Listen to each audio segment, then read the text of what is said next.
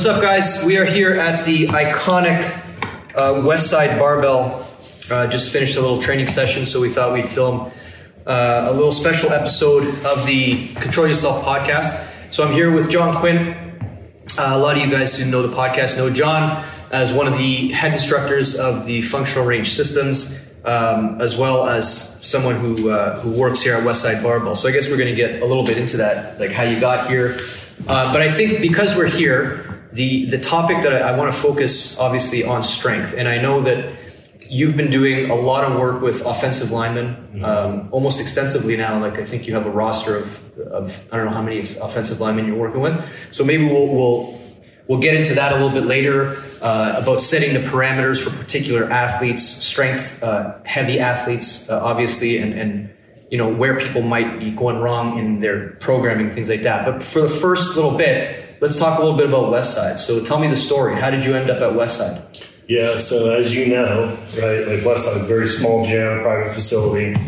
And so essentially what happened, and it's closed to the public, so I was training for bodybuilding because my whole background is bodybuilding, so I'm kind of like unique here in regards to, I think the only other like real bodybuilders was, you know, my training partner Seth Shaw, who ended up going pro, won North Big America. Big Slank, and Mike Francois, who won the Arnold Classic here, because it's predominantly powerlifting. And I was training at Power Shack in Westerville, and I was doing bench press. And I normally would the main compound movement that I used in bodybuilding was a 30-degree incline. Okay, well I switched over to flat press, so my flat press was actually really good, and I would utilize 405. I never went over 405 when I trained. Just because I felt like that I didn't want that much weight because of risk of injury. And so I was just doing a 4-second eccentric coming up, and this guy came up to me who was jacked, like this huge chest, and I'm like me. Yeah, looks exactly like you. Yeah, your chest is just slightly bigger, but listen, don't make him feel bad. Yeah, and so essentially what happened was we got to talking. It was George Howard. Who people in the powerlifting world, George Howard is there's probably been no one that's been more influential in the bench press, especially in the 90s. He kind of went to multiple weight classes, did it raw, did it geared, and developed a good relationship with him. He had unfortunately torn his supraspinatus twice, so started working with him more from that standpoint. And then we'd always discuss training methods. He would talk about like the different methods that Westside would use, bands, chains, and I didn't have access to any of that stuff. I was only like 22, 23. And so he invited me to train. So I trained for a bench press meet, did the bench press meet in the off season of bodybuilding. Well, when I did that bench press meet, I was able to, I think it was 540, I did raw, and then I missed an attempt. But it's just because, honestly, I didn't know. I didn't even realize it being a bodybuilder, how much technique there is to bench pressing, right? So I was just kind of like, I had big pecs, I had big triceps, so I could move weight, but I was very poor in regards to efficiently moving weight, right? So this is a good segue, and we've talked about this a lot before. But the idea that the bench press or powerlifting is a sport, right? Oh yeah. Talk about just like bodybuilding is a sport. So people are like, I don't know, I want to get bigger, I want to get more muscular, and I'm like, well, how do I train? It's like, well, there's a complete discipline dedicated towards the packing on of more muscle. It's called bodybuilding. Right. So people almost forget that that's where you go. But more importantly, when you're talking about the bench press, that goes to show the fine line between your strength training and your skill work, and how that's maybe misunderstood in the training community. In that, like we always say, when you're a power lifter, you're getting your skill work and your strength work simultaneously because it's the same thing. But you know, which we discussed on the volume problem, right? A lot of people can't disassociate the two. That's right. And so they're doing the powerlifter sport, which is their skill work, when they're maybe an offensive lineman. Yeah, that doesn't mean, but yeah. And we were just working with Ronnie Coleman was just here. which was awesome. Mark Coleman. Mark Coleman, not Ronnie Coleman. Yeah. That's a different guy. Yeah. Sorry, Mark Coleman. Mark Coleman, yeah. MMA legend. It was amazing being in here with him. But he was training AJ, yeah, who won the Contender Series. Contender Series. Yeah, he's fighting suit. But we were just saying, like, that's a sport. You have an MMA guy, and he's training in here. And I think maybe a lot of people might think that when you're in here, you're just doing powerlifting. But again, it's the idea that with that guy, we're not teaching him how to be an amazing presser, right? There's something to being an amazing bench press individual, or whatever you guys want to call it, which is not the same as being an MMA athlete, which is not the same as being an Olympic lifter, for example. So what you're saying is that you came into it from bodybuilding, so you were strong as shit, but you didn't have Well, I was big. I had the biology, but not the neurology. There you go. So you didn't have the connection between the biology and neurology. Yeah, and being able to essentially coherently organize that to do like one rep, right? Because you're used to training through discomfort. Yeah. You know, like you're not used to like, okay, hey, you're going to be able to do one rep, and then that's it. Well, it's the exact opposite intention, isn't it? Because when you're bodybuilding, the idea is that the external stimulus that you're using is being utilized in a way to build biology. Yes. But when you're a powerlifter, you're using the weight for the exact opposite reason, well, at least competition-wise, in that you're trying to beat the weight. Yeah, exactly. As opposed to bodybuilding, you would be told not to beat the weight. And I think you gave me the best cue for that when you're training and you're trying to put on anatomy, which is don't beat it with speed, right? So wherever it feels like it's harder, you would recommend to slow down, which would be the exact opposite of a powerlifter who needs to get through that sticky spot in order to get the weight back up. Exactly. Okay. And even when you delve into the science and practice of strength training, and you look at maximal effort method, dynamic effort method, those are going to primarily affect the nervous system. Those are nervous system based training, right? When you start to get into repeated efforts and other stuff, that's when you start to build the biology. So kind of powerlifting lives over in this force velocity area, and bodybuilding is kind of in this repeated efforts to failure area. Yeah, it's like the two extremes on the ends. Yeah. Right. So anyway, you're continuing your story. So you ended up doing you were pressing, but yeah. So this is the first time I ever used bands, chains, all that stuff. And George, he knew how to wave all that stuff. By wave, I mean modify the load plus band tension plus chains. Right. So one of the things that, Lou really did revolutionize, right, is multiple forms of resistance. So let me give you an example. Let's say you got a barbell, and the barbell has no bands or chains over it. Okay, you got one form of resistance. But let's say that I put one band over that. Now you get two forms of resistance. Let's say I put a band and a chain. Now you get three forms of resistance. So you can see that's how you're avoiding neurological stagnation, is being able to sequentially move through different forms of resistance, which I never did. Right? And George was essentially a master at doing that. He had so many years of him and Chuck Vogelpohl, and then Lou. They really had a system for how you would weigh band tension, and so I was able to. I was very fortunate that I was able to learn with George and be able to train alongside George. After training alongside George, and then we had some success with his shoulder, and then that's when he introduced me to Lou. And so then that's when, and that was quite some time ago. I think Tom said that he was here in 2011, right? Yeah. And it was like right around that same time. Oh, you came at the same, okay. Yeah. And then let's talk about Lou, because you brought him up. I mean, for those of you who don't know, Lou is he is the legend of legends in strength sports, right? So, like, what was it like to meet Lou? What was his, if you haven't met Lou, I don't think that it can ever be explained to the extent that it would need to for you to fully understand what that man was and who he was and how he functioned. But if you could sum it up, like, what was it about Lou? Yeah, Lou was all about getting stronger. Right, so it's like, that's why, like, you joke around, right?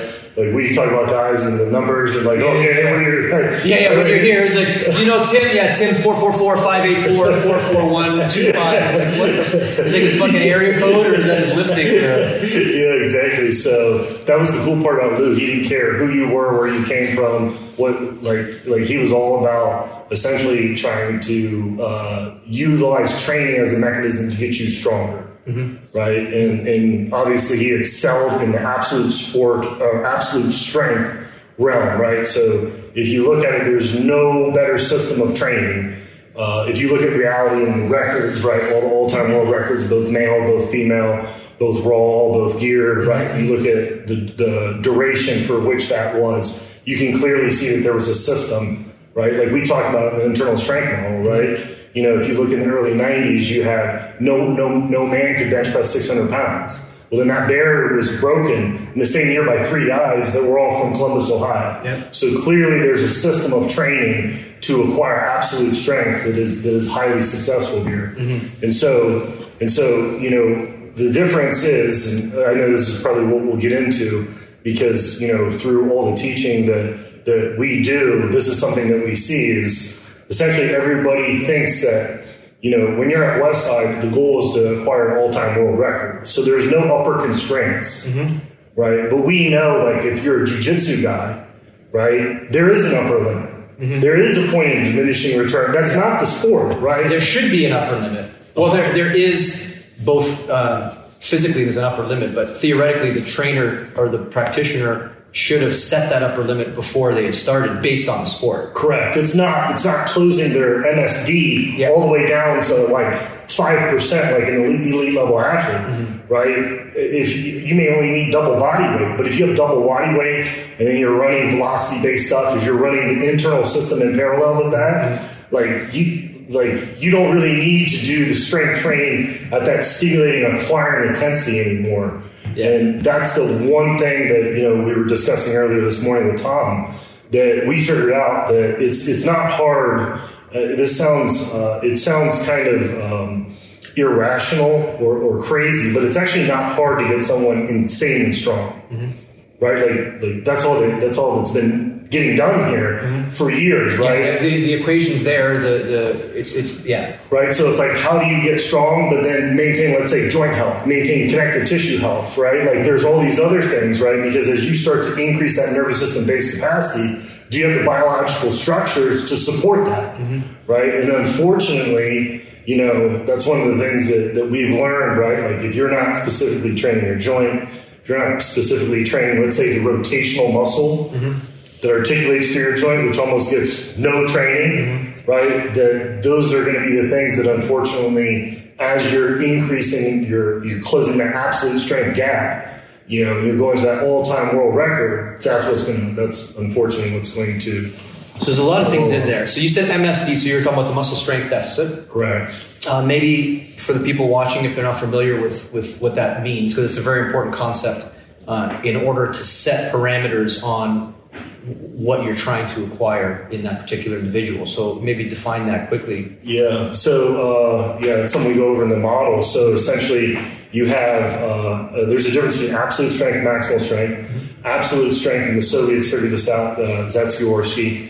And so essentially what happened was, when they hooked up EMS units, they figured out that the athlete was able to, and these are high-level athletes, okay? So these are Olympic-level athletes. When they hooked up EMS to them, more force output, mm-hmm. right? And then that's when Zatorsky, his exact nomenclature that he uses, the hidden potential of a muscle to have more. So now we see that when you hooked up to the EMS, that's absolute strength. That's everything firing. But then there's a gap between what you can voluntarily do. Mm-hmm. So I guess more simply, I should have said absolute is involuntary, mm-hmm. plus voluntary. Maximal is how much you can voluntarily do. Yeah, absolute is theoretically, if you take all of the cellular output and take all of the forces and sum what is possible, if everything is activated perfectly at the same time simultaneously, what it pushes out, and then your max strength is what you can do consciously. Correct. And then the deficit would be the difference between those two. Right. Now, for a high-level athlete, where would you put the strength deficit at? So they say that the high-level athlete from the science and practice of strength training is anywhere between 5 to 30%. Okay. That's for someone who's been doing I don't want to say, but like optimally training to try to narrow that gap. Correct. Yeah. So even there, you can see a gap, and that's one of the reasons why that's why I say it's actually quite. I don't want to say it's easy, right? But through consistent, deliberate, hard work, utilizing the correct means and methods, you can get quite strong quite fast, mm-hmm. right? And when you're talking about other sports, let's say even you're a linebacker in football, like you don't have to have a 600-pound deadlift or squat, right? There's a point of diminishing return where it's like, and we know this with the internal model, where it's like if you have a dysfunctional hip, if you have any type of joint dysfunction, joint distortion, because obviously football is not a sport that is good for joints, that's really what's going to be the main limiting factor for that individual, not their top end strength, because once again, they're more of a speed strength. They're not an absolute strength athlete. So that's interesting because, it's interesting because in that regard, when you talk about, it's just because of the way the conversation flew out, I don't think I thought about it this way. But if absolute strength is a thing, and then maximal strength is a thing, and then the people are trying to bridge the gap between absolute and maximal. But just by the way I defined absolute, what I said was absolute is if I could take all of your anatomy and I can simultaneously activate it so that you get the absolute most squeeze or the most juice out of the squeeze from that effort, which is directly dependent on the anatomy. Yeah. So I don't know so here's where I'm going with this is that when you get into a situation where you have strength athletes who maybe don't want to worry about the structure of their shoulder or that injury that they used to have, because who cares, I'll just push harder. But what you're not understanding is that you can only work with the anatomy that you have. So it doesn't matter how much you jack your nervous system up, you're only squeezing the juice out of the anatomy. So if your shoulder is dysfunctional, your absolute strength, by definition, is automatically less. Yeah, it's 100%. It's now a constraint. Absolutely. To your nervous system instead of being an enabler. Yes. Right. Which is one of the reasons why in that internal model we reverse the focus and we take it out of the collected organization of your anatomy to produce a movement, and we turn that focus back into the body. And we say, how do we optimize the internal components that we then use to acquire what we would determine absolute strength, right? And it may be that the people who are in the gym, like, I don't need this joint training because I just want to get strong. Maybe that will help. Just that realization that your strength is a byproduct of your anatomic potential. Yeah, so let me, I know you know this, but for the viewers, I'll kind of share with them. So let's say that you want to you got a high-level powerlifter, you want to run a 3-week wave to increase their deadlift, right? So if what we did was we did an objective physical assessment on the hip joint, and let's say we just test rotational capacity, internal rotation, external rotation, and all they do is external training, okay? And their external training is optimal. So they increase their deadlift, so it's success. But what we'll see on the back end is biological accommodation at the joint. That's right. Right? And so in that, and 100%. So that's why one of the things, because people will go, well, how do you get lifters to buy into this? Right? Which I think that maybe the practitioner isn't having a conversation with the individual. But think about it this way. I always tell the athlete, I'm like, your loading is going up, but your range of motion and space that you have is going down. Like that is the recipe. That's when you know, hey, this person is essentially biologically accommodating and they're pushing to acquire more strength in that level. And you just know that at some point, one, that hip joint will constrain them and hopefully they don't get injured, but two, something they have to compensate for that lack of space that they've lost to acquire that. And that's the thing with the internal model, right? That's one of the things that, Bondarchuk with the Soviets kind of figured out in regards to, when you train only max effort.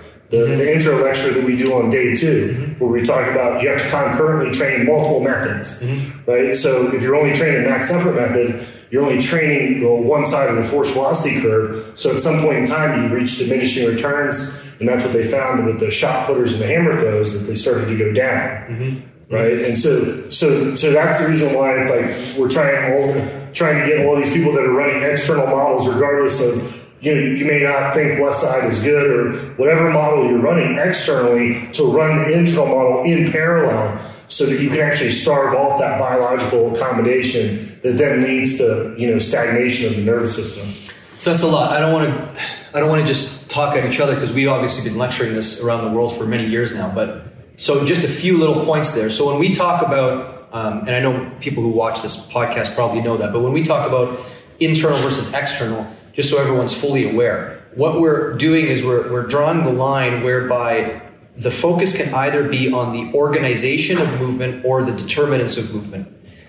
So when you're focused on the organization of movement, as you would with any named goal, so I want to bench press, I want to deadlift, I want to whatever, I want to throw this punch, or I want to serve a tennis ball. What you're doing is you're looking at the ability for the body to organize all of the determining factors that lead to strength production, okay? So we consider that to be external training because you're trying to manipulate the movement of something external to you in a patternized way that is predetermined. When we're talking about internal training, what we're doing now is we're saying that we're not focusing on what the body produces as an organized display of strength, but we're focused on the individual components, the individual tissues, or the individual ecologies in the anatomy of the individual, and we're training those ecologies to then be able to subsequently improve someone's external training models or external training needs or abilities. Yeah, 100%. So it's an intent thing. So I think maybe people get confused into thinking, oh well, you go into internal training and the training somehow gets easier, or you're not working as intense. But the fact of the matter is that we're taking all of the physiological research that has been done to the external model. To a certain extent, we're taking all Lou's work in trying to understand the Soviets and the conjugate sequencing system, and saying if you take all of that knowledge and instead of using that knowledge to produce an external movement, you use that knowledge to develop the internal system. So we use pretty much the same structure of programming, the same technique, so to speak, but it's for a different purpose. Mm-hmm. And I think a good thing to note about that is, like you said, like in an external model, when you're bench pressing, for example, you bench press, you have accessory motions or movements which are pretty much derivatives of the bench press, right? Mm-hmm. They're taking a bench press, they're breaking it down into smaller components, and then they're giving them names. And historically, as you've discussed a lot, that's how we got all of these exercises that you see people doing in the gym. Like, people think maybe these exercises are for themselves, but really all of the named exercises that you see people using were developed for the purpose of enhancing the strength sports, so enhancing deadlifting or enhancing bench pressing or enhancing whatever. So you would break down the movement into the component parts and then train them, as opposed to training the actual parts doing the movement. And you mentioned something earlier. You said, you're in an external system, you might not work rotation. So I'm going to unpack that a bit just so people understand. Yeah, of course. Everyone knows what entropy is. We know that our body starts in an organized fashion and it consistently breaks down to disorganization in time. And really the only thing to counter entropy is effort. Mm-hmm. So you have to put effort into the system to maintain or improve the complexity. Determine the system. So that the system, exactly. So what was I saying there? So with regards to what was I just saying? Sorry. Shit, that's okay. We'll get back. With regards to the external system, we were talking about the rotational problem. So if everything is undergoing entropy, so that means all of your external muscles are going to go in entropy, all your internal muscles are going to go in entropy. So if you haven't trained something in a while, the assumption would be that whenever you stop training it, to this point, the tissue structure and everything, the strength, the ability of that tissue is going to continually go down. So therein lies the problem, is that from an external model, if you're using the exercises, bench press and all of the derivatives of bench press, you're really working in linear fashions.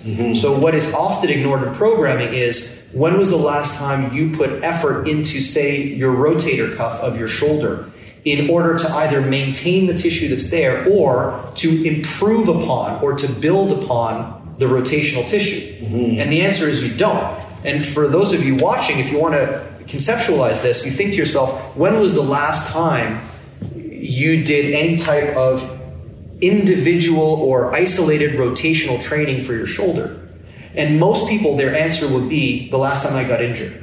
So it seems like when you get injured, people start to realize that, oh, it's not just the superficial stuff that we're worried about. It's the deeper stuff. That brings us to another point, and I hate to bogart the conversation here, but if you look at the evolutionary development of articulations, of joints, what you'll always notice in all the joints except the spine is that you're going to run into the space, obviously, of the joint, which is confined by the capsule, as we all know. And then the next layer of tissue in every joint in your body is rotational tissue. Yeah. So why is that important? That's important because obviously if the tissue is closer to the space, your nervous system really develops with an attempt to try to maintain that space, right? A joint is the ability for one bone to move relative to another bone. Ergo, it's the space between two bones. So that space is of utmost importance. The space is what later determines how tight or how loose muscles are kept. It's all dependent on the feedback coming from the space. So the problem is that you're doing all of this linear stuff and you're ignoring your rotational stuff. So what you're doing is you're preventing entropy from your external tissue, but you're incurring entropy in your internal tissue. And your internal tissue is what we refer to as our primary afferents, because the internal tissue is going to be what tells your central nervous system how that space is doing. Is it still good? Is it viable? Is there injury here or there? So if you're losing that internal tissue in time, you're really losing the ability for your body to read and understand that articulation, which means that you can't, if you ignore the internal system, you're, like you were saying, you're going to get to a certain point, right? If you bench press for long enough, you're going to get better, right? But then eventually you're going to hit a point where, because you've accommodated to that bench press and you've let everything else go, that bench press is going to start to come back down, or you're going to injure yourself. Well, yeah, that's one thing we talk in the internal model course too with Shivers, is essentially what's going to happen is you're going to, how most systems work, right, is your bench press goes down and you go, oh, hey, accommodation occurred. But if you were running an internal system,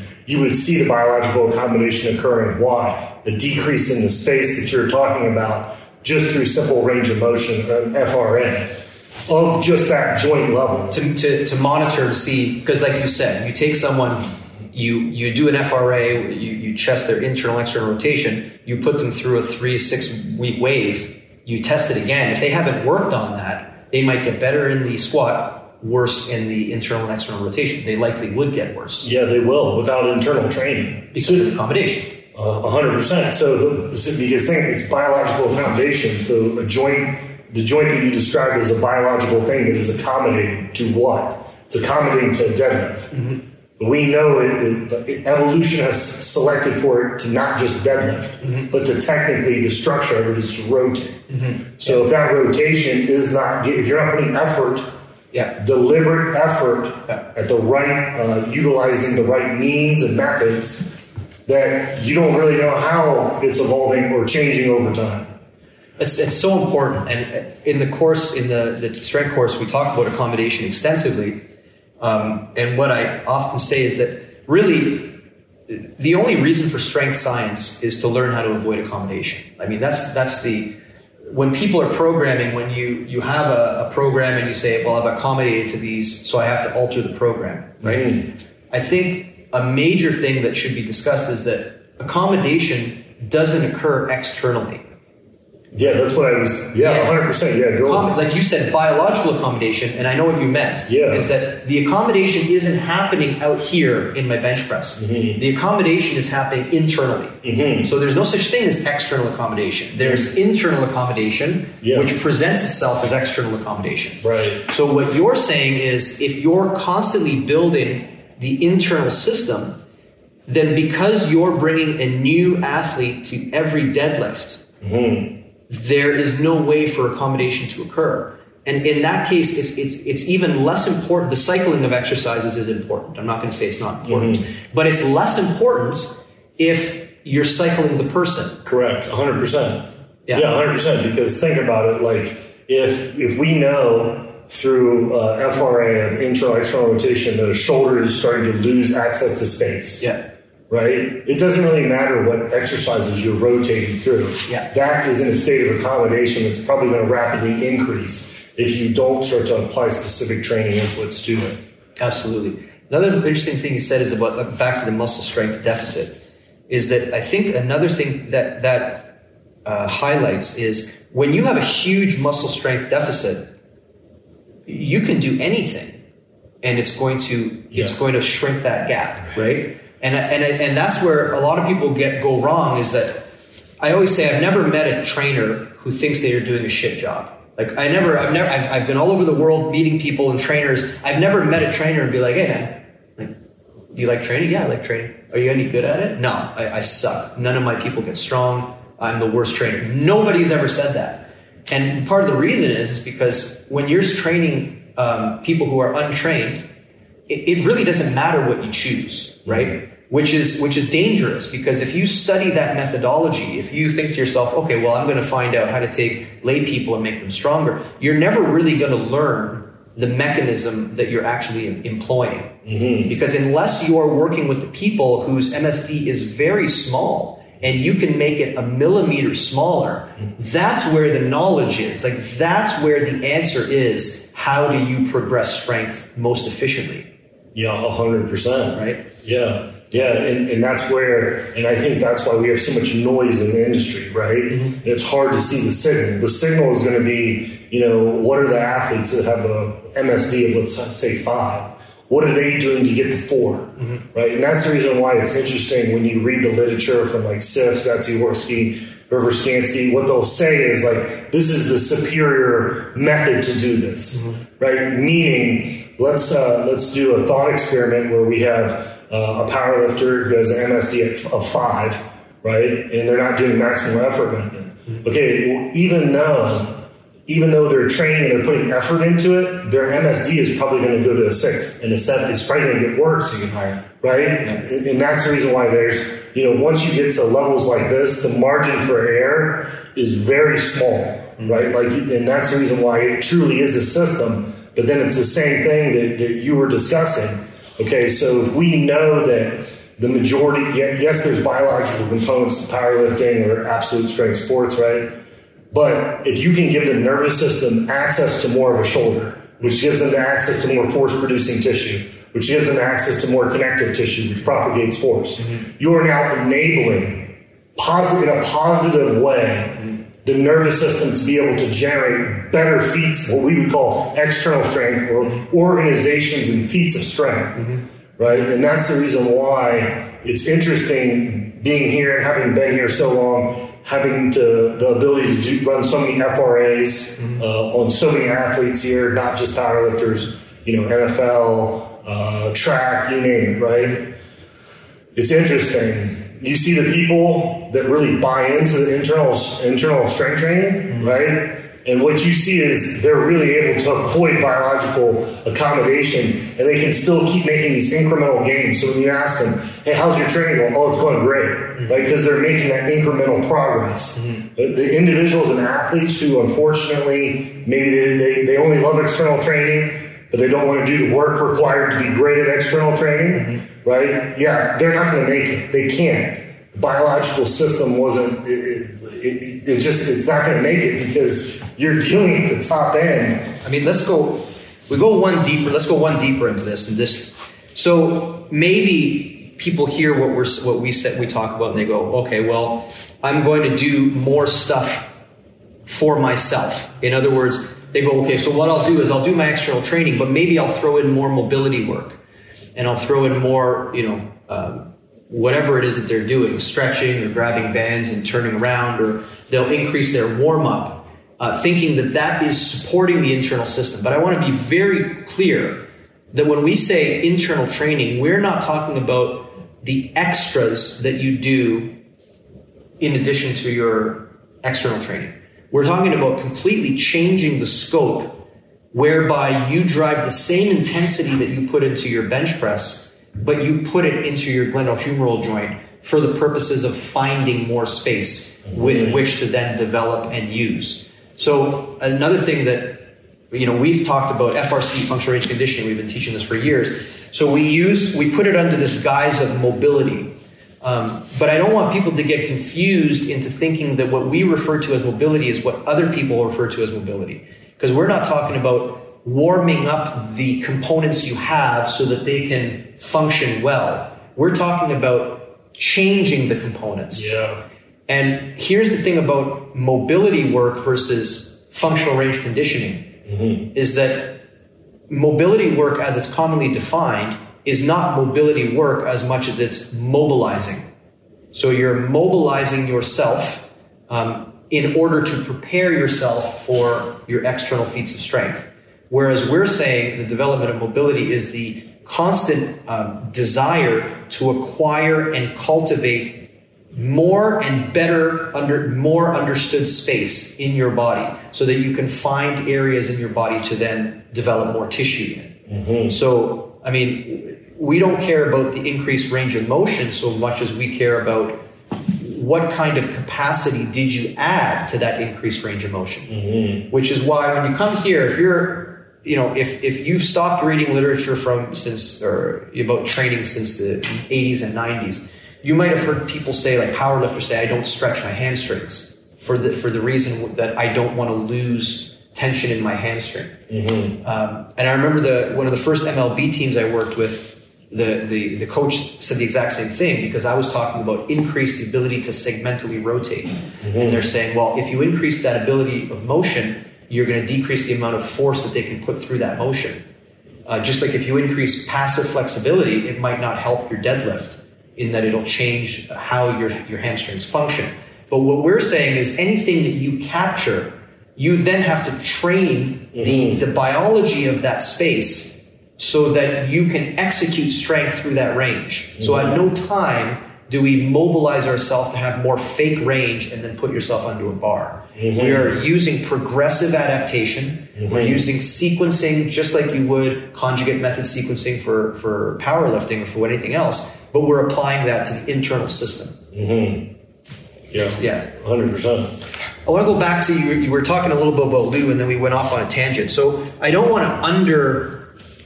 I don't want people to come away without fully understanding how he changed the game. So let's just talk something small, the band tension. You go into gyms now, people using bands, putting bands up. Why did Lou, what was it about the band? Yeah, so essentially, from what Lou told me, is he met a guy named Dick Hartzell. Okay, Dick Hartzell is the guy he's known as like the jump starts guy. He's up in Youngstown, Ohio. Lou actually had me drive all the way up there to meet him. He's a great guy. And essentially what happened was Dick Hartzell and Lou were working at an Ohio State seminar. I think it was for basketball. Okay. And Dick Hartzell brought these bands. Okay. And he's using these bands to stretch and do all sorts of stuff, right? But immediately Lou thought, those bands should go over barbells, right? I think he had read some sort of... That's a crazy... you have to imagine that this was before you've seen this, right? Yeah. Because it's easy to say, yeah, of course it can go. But if you just look at these bands and, people, they use them for stretching. Right. And he knew that should... Now, why? Let's go into the technicality of it. Yeah, because at that point in time, you had weight releasers where you got a mechanism on there as you lower down, the weight releases when you come up. You had chains.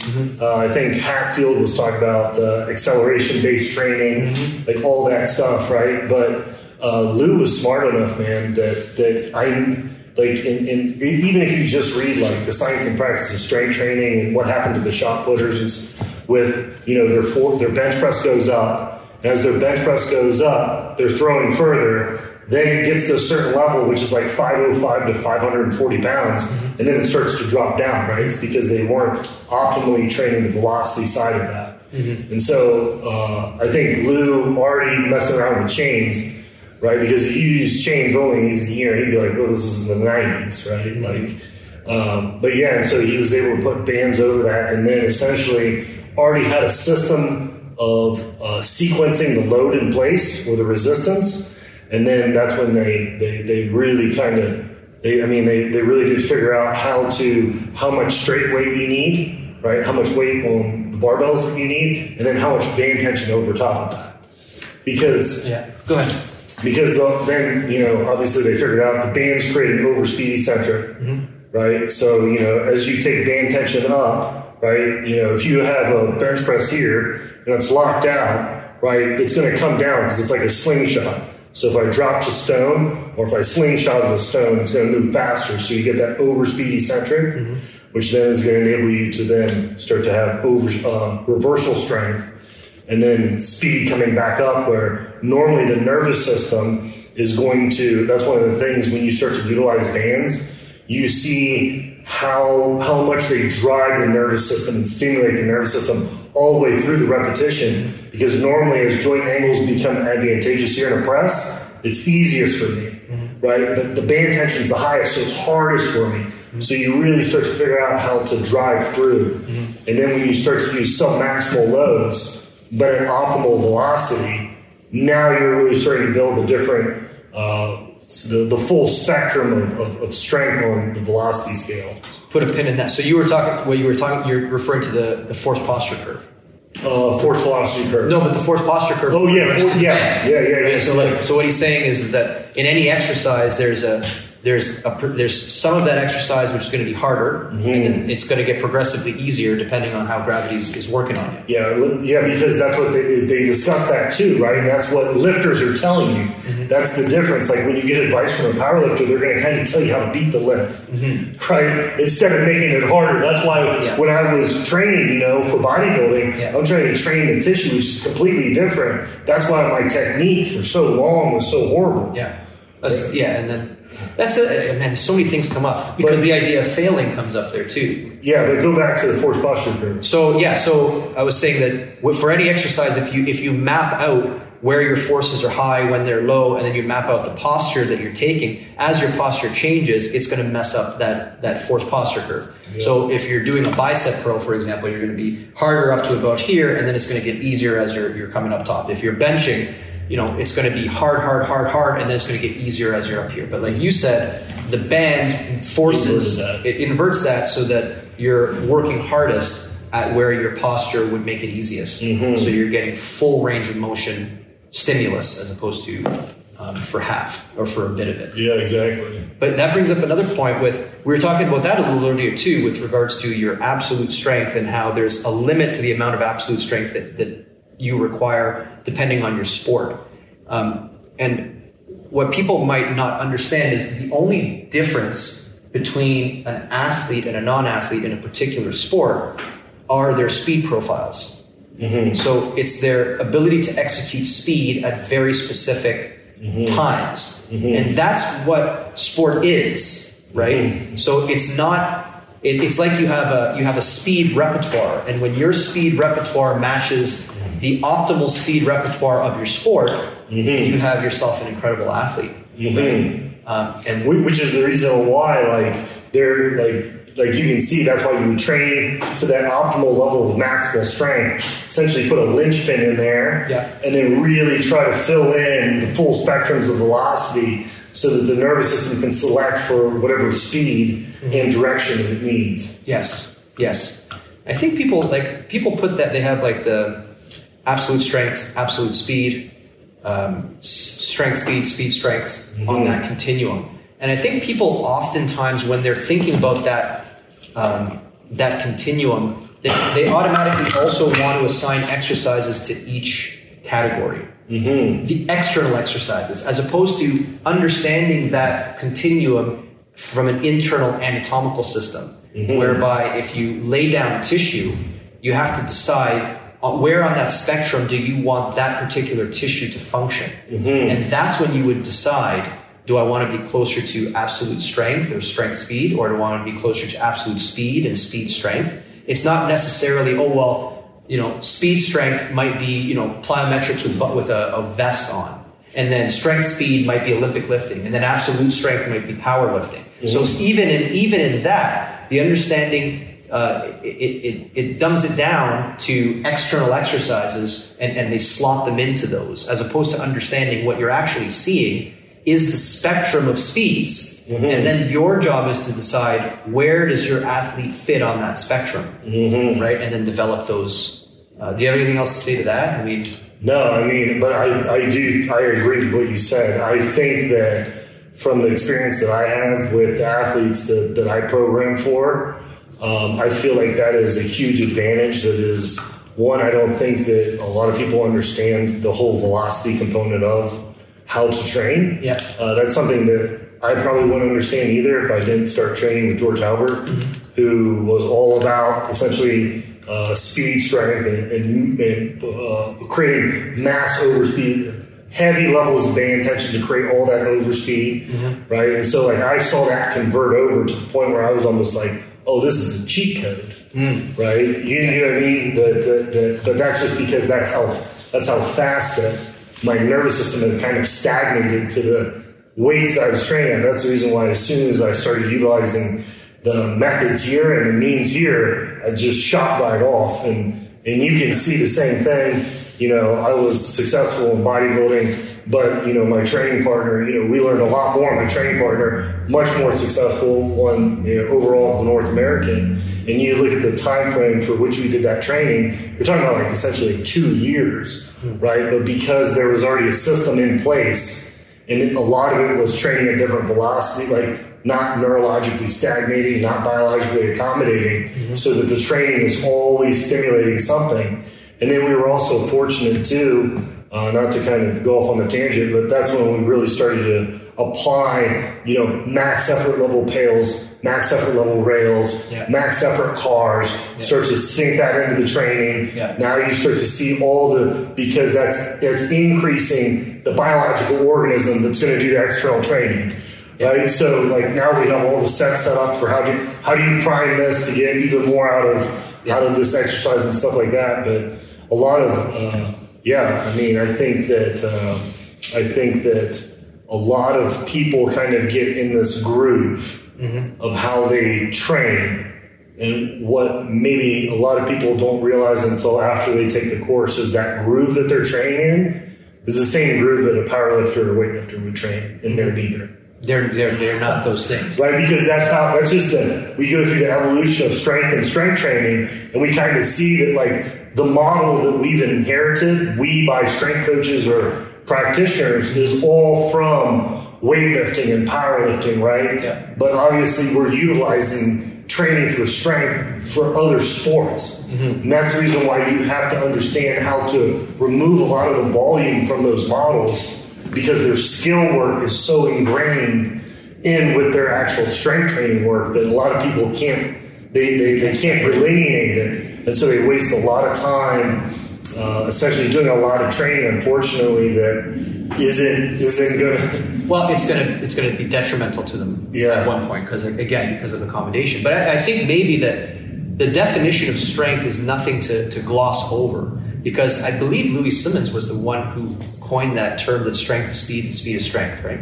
Yeah. But if you say that sentence but you don't really know what he meant, it could be detrimental, right? Because strength is not strength. Like, you can develop a shit ton of strength, which when applied to a specific sport is not going to be beneficial for that sport. Yeah. And if you understand it from a mechanistic standpoint, there's two different things occurring when we talk about strength. There's the thing that's outputting the energy, right, the muscle, and then there's the thing that's accepting the energy and then by Newton's law giving it back, which is the connective tissue. So it's muscular tissue which drives force into the connective tissue, and then the combination of those two things would develop what we refer to as a display of strength, right? But the muscular components and the connective tissue component, they're not even on the same spectrum. Where a muscle is on a speed spectrum, connective tissue is on a load-bearing capacity spectrum. So with regards to muscles are simply the movement of proteins, right, at a velocity, which in turn transmits forces into connective tissue, which in turn translates into movement. But the muscle component is only the question of how fast. It has nothing to do with anything. So like, I want more muscle. Do you want more muscle? I don't know that you want more muscle. I mean, it's not an easy question. That's why we always say you can have guys who are, let's say take wrestlers, for example. You have one guy who's just jacked, just looks like a bodybuilder, and you wrestle him and you go, man, that guy felt really strong, right? He felt really strong. But then you wrestle a guy who's, obviously he's a wrestler, so he's fit, but he doesn't look like a bodybuilder. He's just fit, right? and they go, oh my God, that guy is so strong. Well, how can that be the case, right? How can it be that the bodybuilder guy feels feels the same strength as the small lanky guy? And it's because there's two ways to get strong, right? You can either work really hard to increase the components of speed, or you can train really hard to increase the absorption of force, both of which will translate into better strength execution, right? And the separation of those two is, I think, really what the internal model is adding to the conversation. Not to mention the fact about training a joint, which is a trainable quality in a human body. Yeah, for sure. A joint is trainable, and it's progressively trainable, just like connective tissue is trainable, and it's progressively trainable, just like muscles trainable.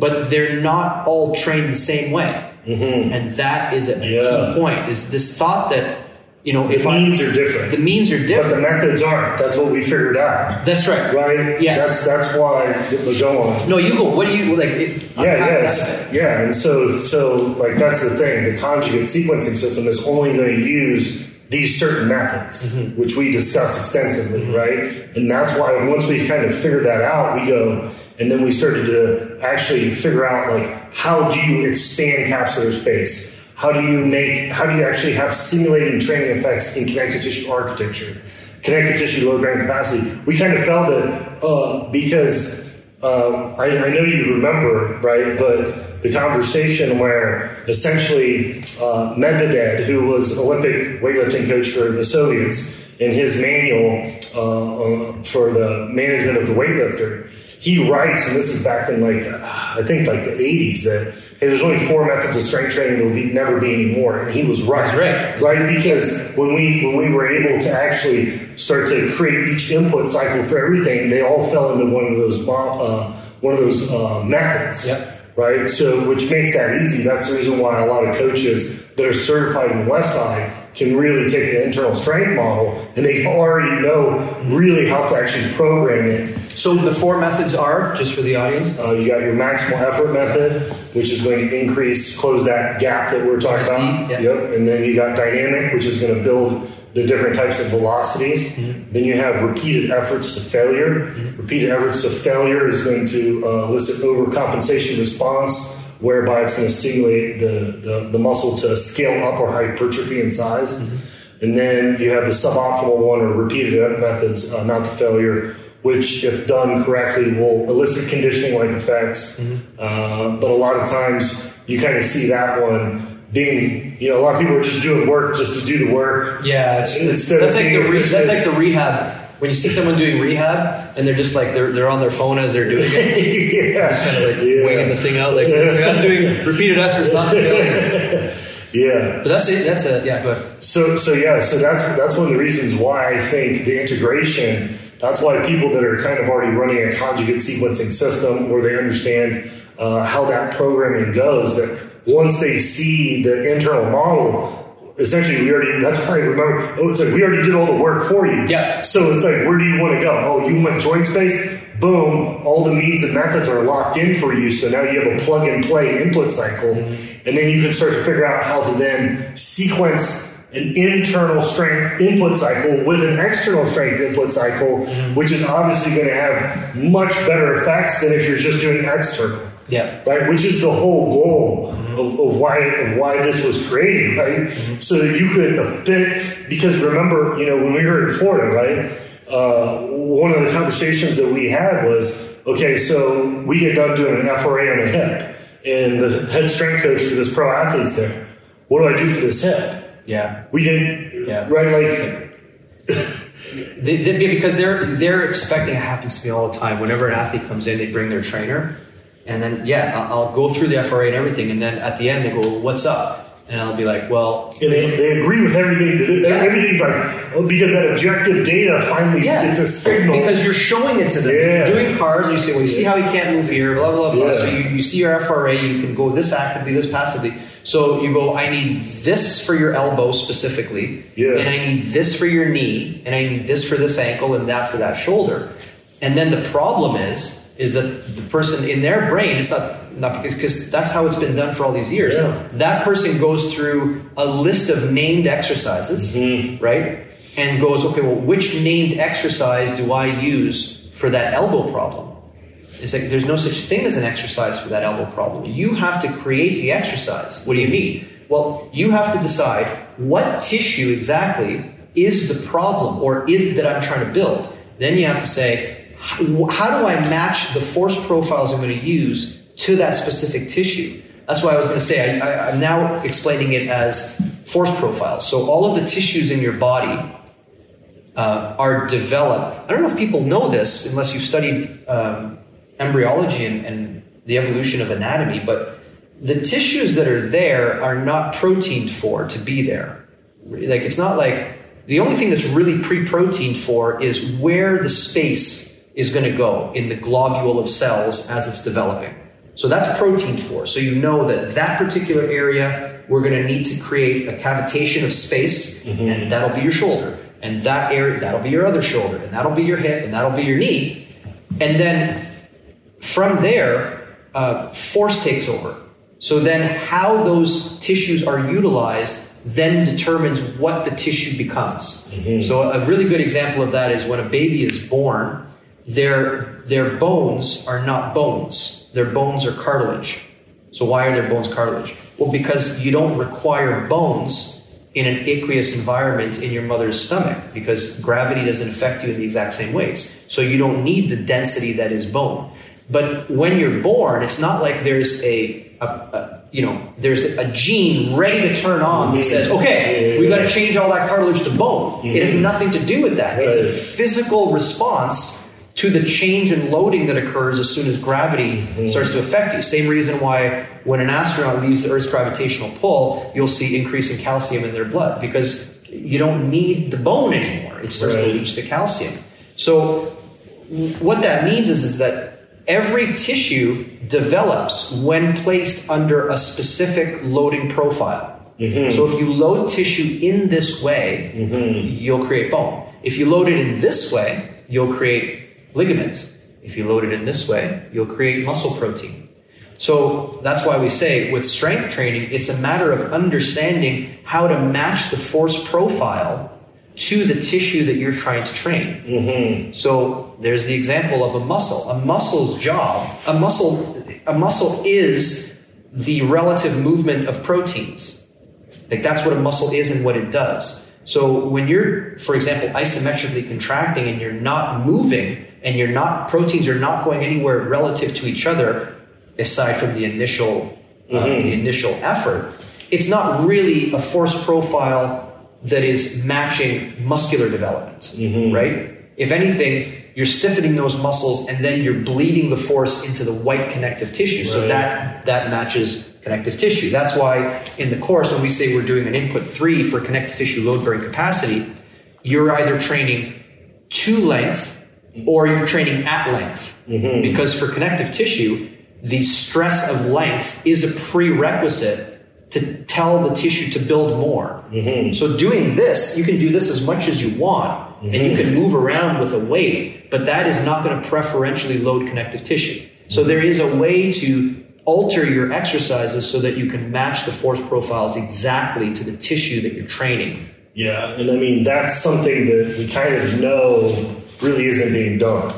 Because when we just look at like all the injuries that we see, all of the connective tissue injuries. They're mostly connective tissue. Yeah, I mean, it's kind of crazy, right? And then, we've been to all these different places and you go, what are you guys doing for the connective tissue, the load bearing capacity of the connective tissue? And I'm like, what?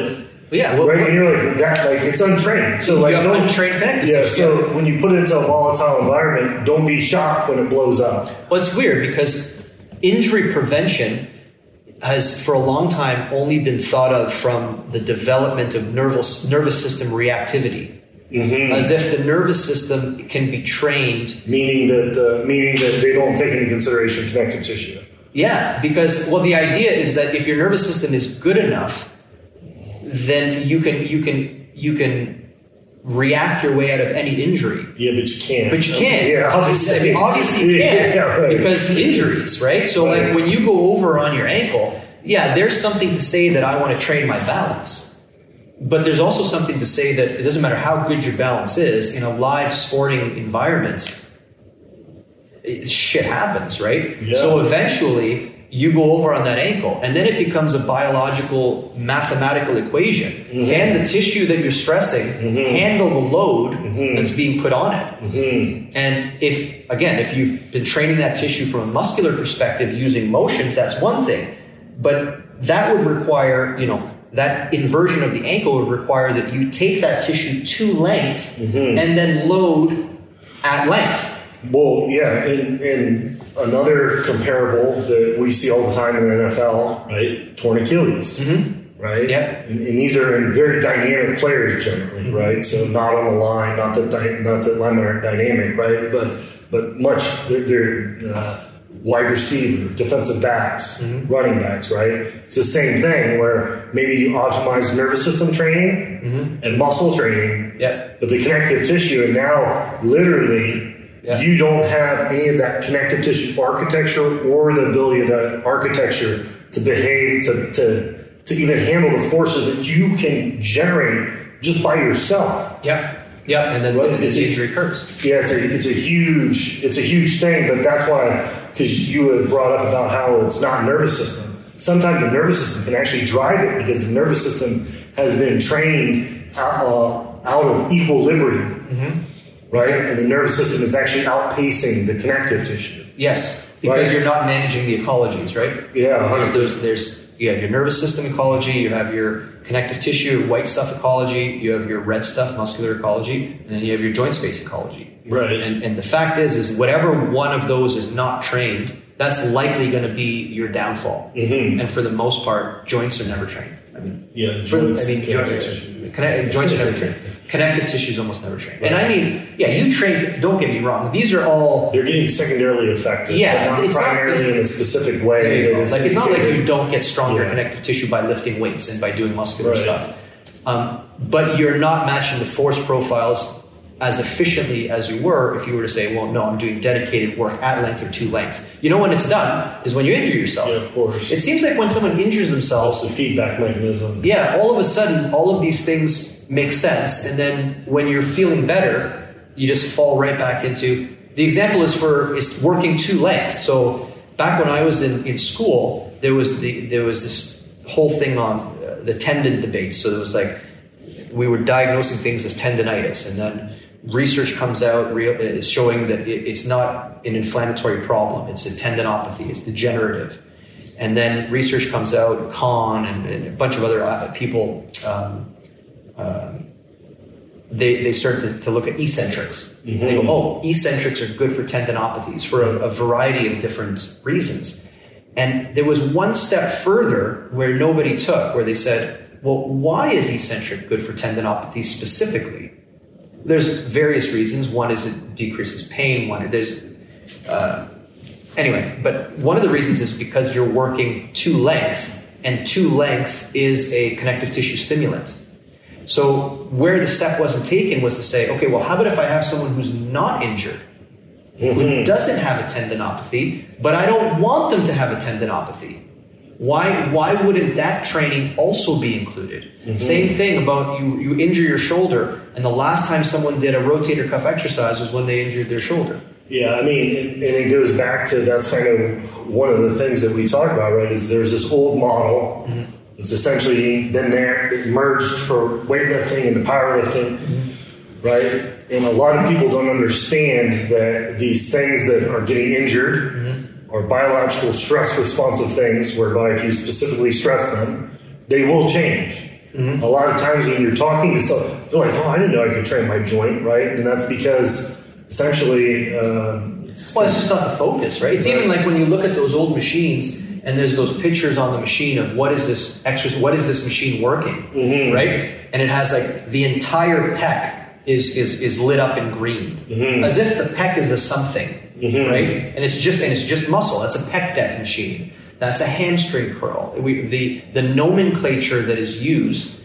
makes people focus on those words. So it's continuously muscle based. I'm training my muscles. It's just not thought of. Yeah, I think an important thing that people can learn, and hopefully not through injury, is that all of these things are trainable. Yes. Right? Because what you're saying is normally you don't figure this out until you have injury as the feedback mechanism to go, hey, you don't have rotational stuff in your shoulder. So unfortunately, this other stuff blew up. Yeah. And then that's when they start to figure out but that's the part where I think we're starting to see kind of like a paradigm shift, right? Where I do think that coaches and practitioners are understanding that they can't, that one step further, right? I think that's kind of right where we're at, right? Where people are starting to kind of see that. And then, with the internal strength model, it takes care of essentially whatever biological element that you want to affect. And I think that you also, the next step, it's getting better, of course, but the next step is to realize that there's no different, like when you're rehabilitating an injury, right? You're trying to build back a tendon that was damaged. You're doing your mobility work. You're doing there's only the methods that you said, right? There's only certain ways to train. And the idea here is that those are not in new realms. So mobility work doesn't live in a realm on its own outside of strength and conditioning. Like the physiology is the physiology. And we know what makes you strong from an external perspective because the Soviets demonstrated that, and then Lou took that and ran with it as well. So we know the physiological stimuli that is necessary. The big gap now is understanding that type of training, the intensity you use when you're bench pressing, the intensity you use when you're deadlifting, that has to be redirected as well. It's not like your internal model stuff you do, just for relaxation. If you've never trained with me or you or I, then if you think that your internal training is somehow less intense, like a pale set in here with these guys, people would be horrified to see what a pale set looks like in here, like a progressive angular isometric load. Because there's no difference. It's just that we've taken the physiological principles that are known and we changed the spotlight. We just focused them onto something different. We focused it onto the development of internal tissue individually, arguably one thing at a time, but not one thing at a time, but we can focus on one thing at a time. So last thing, I don't want to leave before we talk about what has soon quickly become your specialty in the last few years, which is the training of linemen. Is it offensive mostly? Yeah. Okay, so that's a good example of a sport that has boundaries with which you have to think about before you program. So what is it about an offensive lineman that is different from any other player on the field or from any other athlete? Yeah, so Owen Kreutz, who he's a 14-year NFL vet, perennial Pro Bowler. He's got a training center, and he actually took a FRC in Chicago. So really? Did I mean? Yeah. Okay. Yeah. So, and then he also did his own training all through his career. Started training with his grandfather, all this. His own programming. Right? Yeah. Okay. Right. And so we kind of we started. I went out there a couple times to help him out. And then we just started training more and more linemen, and more linemen kept coming out. So then we had to start to set constraints in, and it's kind of funny. This is what I tell people: like guys are going to get really strong, right? Like, so all we did initially at first was, okay, let's train them kind of like they're at Westside, which is what we were doing. Well, then you get a lineman that comes in, and it's like, well, how much is this guy's box squatting? It's like 750 pounds plus band tension. You're like, whoa.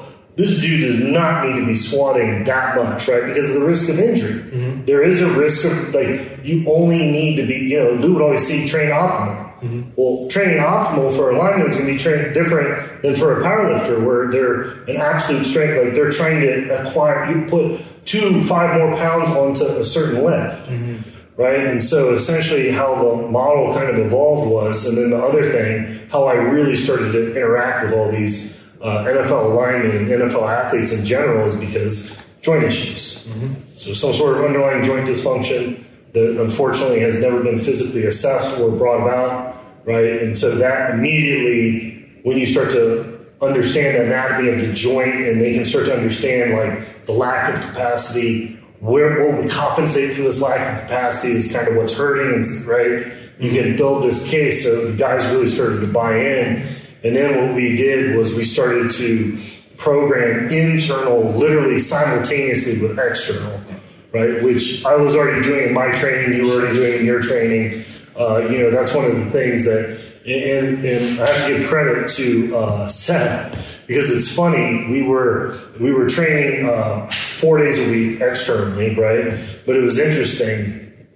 Seth is the bodybuilder we talked about earlier. Yeah, Seth Strong. So it's interesting. So he came to the conclusion. He's like, "Hey man, I feel like I need to be doing more internal training."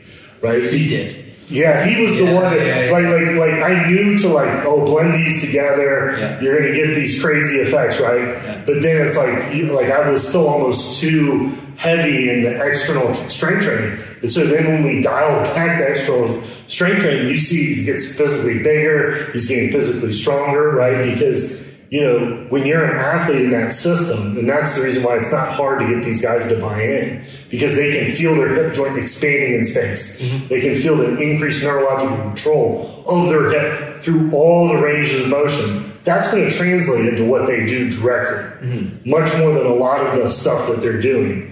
But yeah, so to get back to it, so, when I started to find out how strong some of these guys were getting, because he's in Chicago, I'm in Columbus, so we're doing this, he started to tell me these numbers. I'm like, dude, these numbers are crazy, right? Like, even for someone that works here, and so then that's when we actually started to tone it down, because then we put in numbers, right? So, for instance, it's kind of like a phase transition.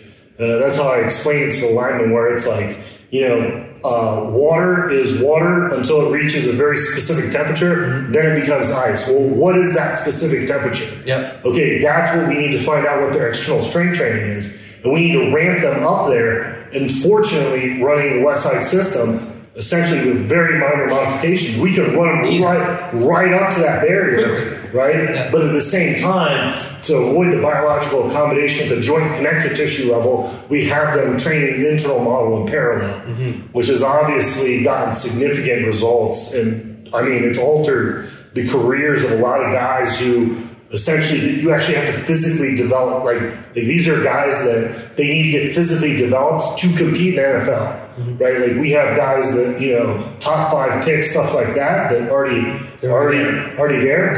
But where you really see the change is the guys that their nervous system is missing some sort of biological elements to get them to be able to do what they need to do, right? Yeah.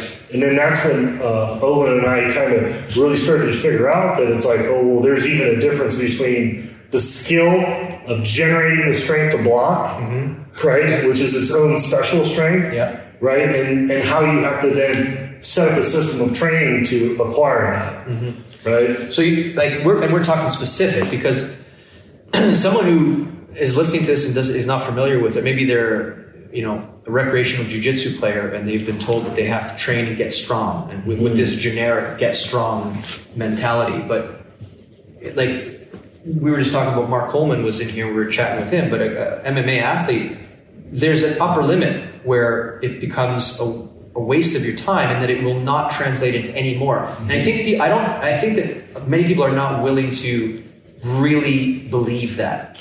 Because the idea that if I'm going to get stronger and everything's going to be okay. We literally have people on the internet, therapists and physiotherapists, who have this method of where they just get strong. Just get strong and you'll be fine. Yeah, you can't go wrong with strength. Holy fuck, yeah you can. Yeah you can. You can waste a whole lot of time. A whole lot of time and effort. Because let's go through that scenario. The guy that had Green Bay intention 750-pound box squat. Yeah. Okay, what if he's got a dysfunctional hip joint? Yeah. Yeah. I mean, now you're running a huge risk. Yeah. Right? You're telling me that you think that guy's hip is in a state of function from playing football in the NFL, right? And so you continue to start, right? That's the reason why there's an optimal level of everything. But when the model that you understand is maybe for powerlifting or weightlifting, it's an all-time world record that you're chasing. Yeah. It's totally different. It's completely unconstrained. Yeah. It's the Wild West. Yeah. But in every other sport, it's not like that. So lineman, how strong do you need to be? Depending on what level, we say that if you have a 650-pound box squat or a 500-pound press, either one that we think that that's the bare minimum that you can have to be able to learn the skill that is going to be generating the strength to be able to block.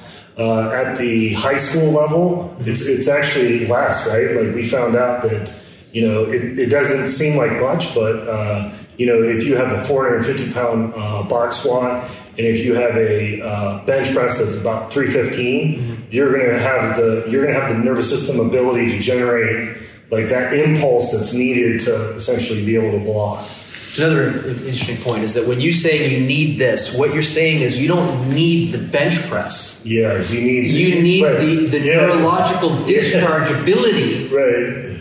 To push that much. Which is one of the things that we talk about in person at the internal strength model, but we kind of kept out to a degree so that people could kind of be in the wheelhouse and really get great results there. But yeah, what you're describing is understanding the maximal strength level from an internal perspective. Yes. Once you understand that, you understand that strength isn't this thing that you train indefinitely that doesn't have a point of diminishing return. That's completely illogical to think. Like you said, that like you can just continuously train, and there's never going to be a point of accommodation or of diminishing returns. Which is crazy because those same people, if I said, you've been working out for a long time. Yeah, I've been working out for a long time, 20 years. 20 years.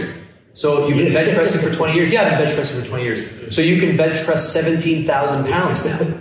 What do you mean? Well, you just said that you could just keep going. Right? And they go, well, no, I injured my... Oh, you injured yourself. Yeah. Oh, so you... Biological accommodation. Yeah. So you increased your... And then you just thought, I'll just get stronger. And then you had an injury. And then you go, well, that was because of... I didn't have my electrolytes or whatever. Yeah. Like you just have this whatever. But the fact of the matter is that 10 years from now, I'm going to be bench pressing relatively the same unless there is a concerted effort to change that number. Well, here's the crazy part too. Like when you start to see these numbers get crazy in the sport of powerlifting, for instance. Yeah. Right? Like I know we've talked about this, but it's interesting for other people, right? When you started to see these massive bench presses, 1,000-pound presses, right? What you were seeing was essentially the nervous system completely unconstrained because they were using gear. Well, what does the gear behave as? Connective tissue. Biology.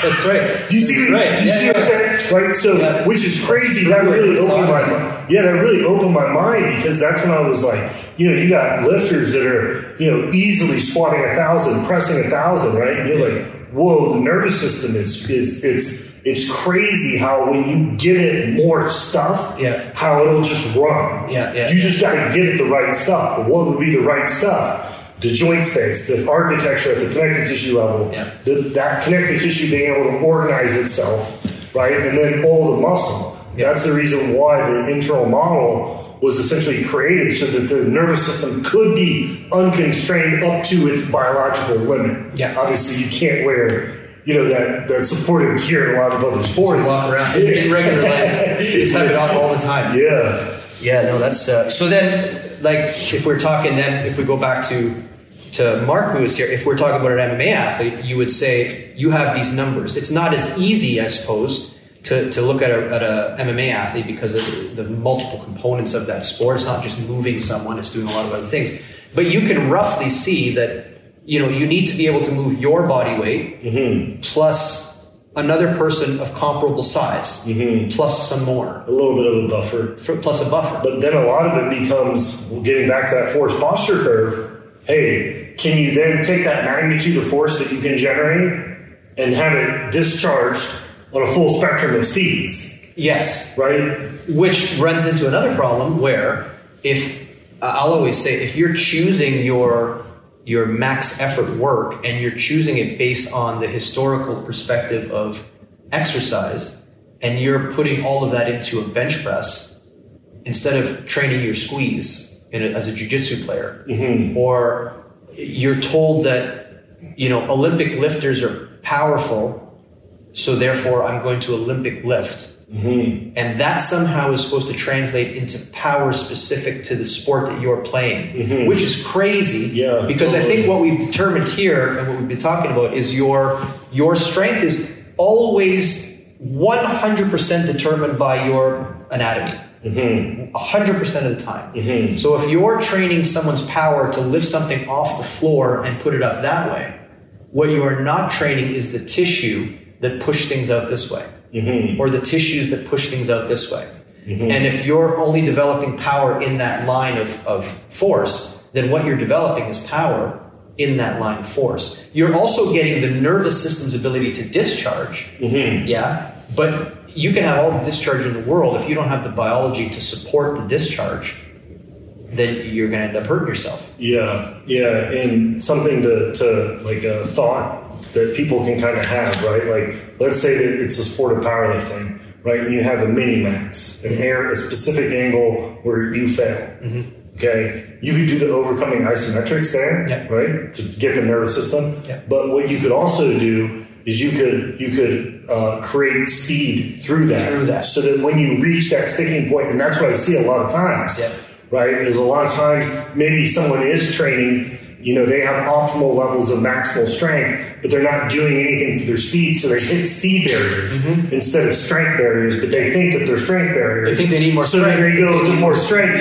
but realistically they need actually much more speed. Funny, when they add more strength, they do it in a way that actually is slowing them down. Correct. Right? Because now they're going to add more weight to the bar as opposed to taking... And that's the reason why you can kind of see it, right? Like we have tendo units at Owen's place, right? So, and the tendo unit's going to measure the speed at which a barbell is moving, right? And that's how we can kind of understand or get feedback as to, we'll have guys train, if they're doing their dynamic effort work, which that's going to take a submaximal weight, move it at a very specific velocity, and then we'll train at different velocities so that we're training the full spectrum on that day instead of just the speed that a barbell would move on a certain lift. All right.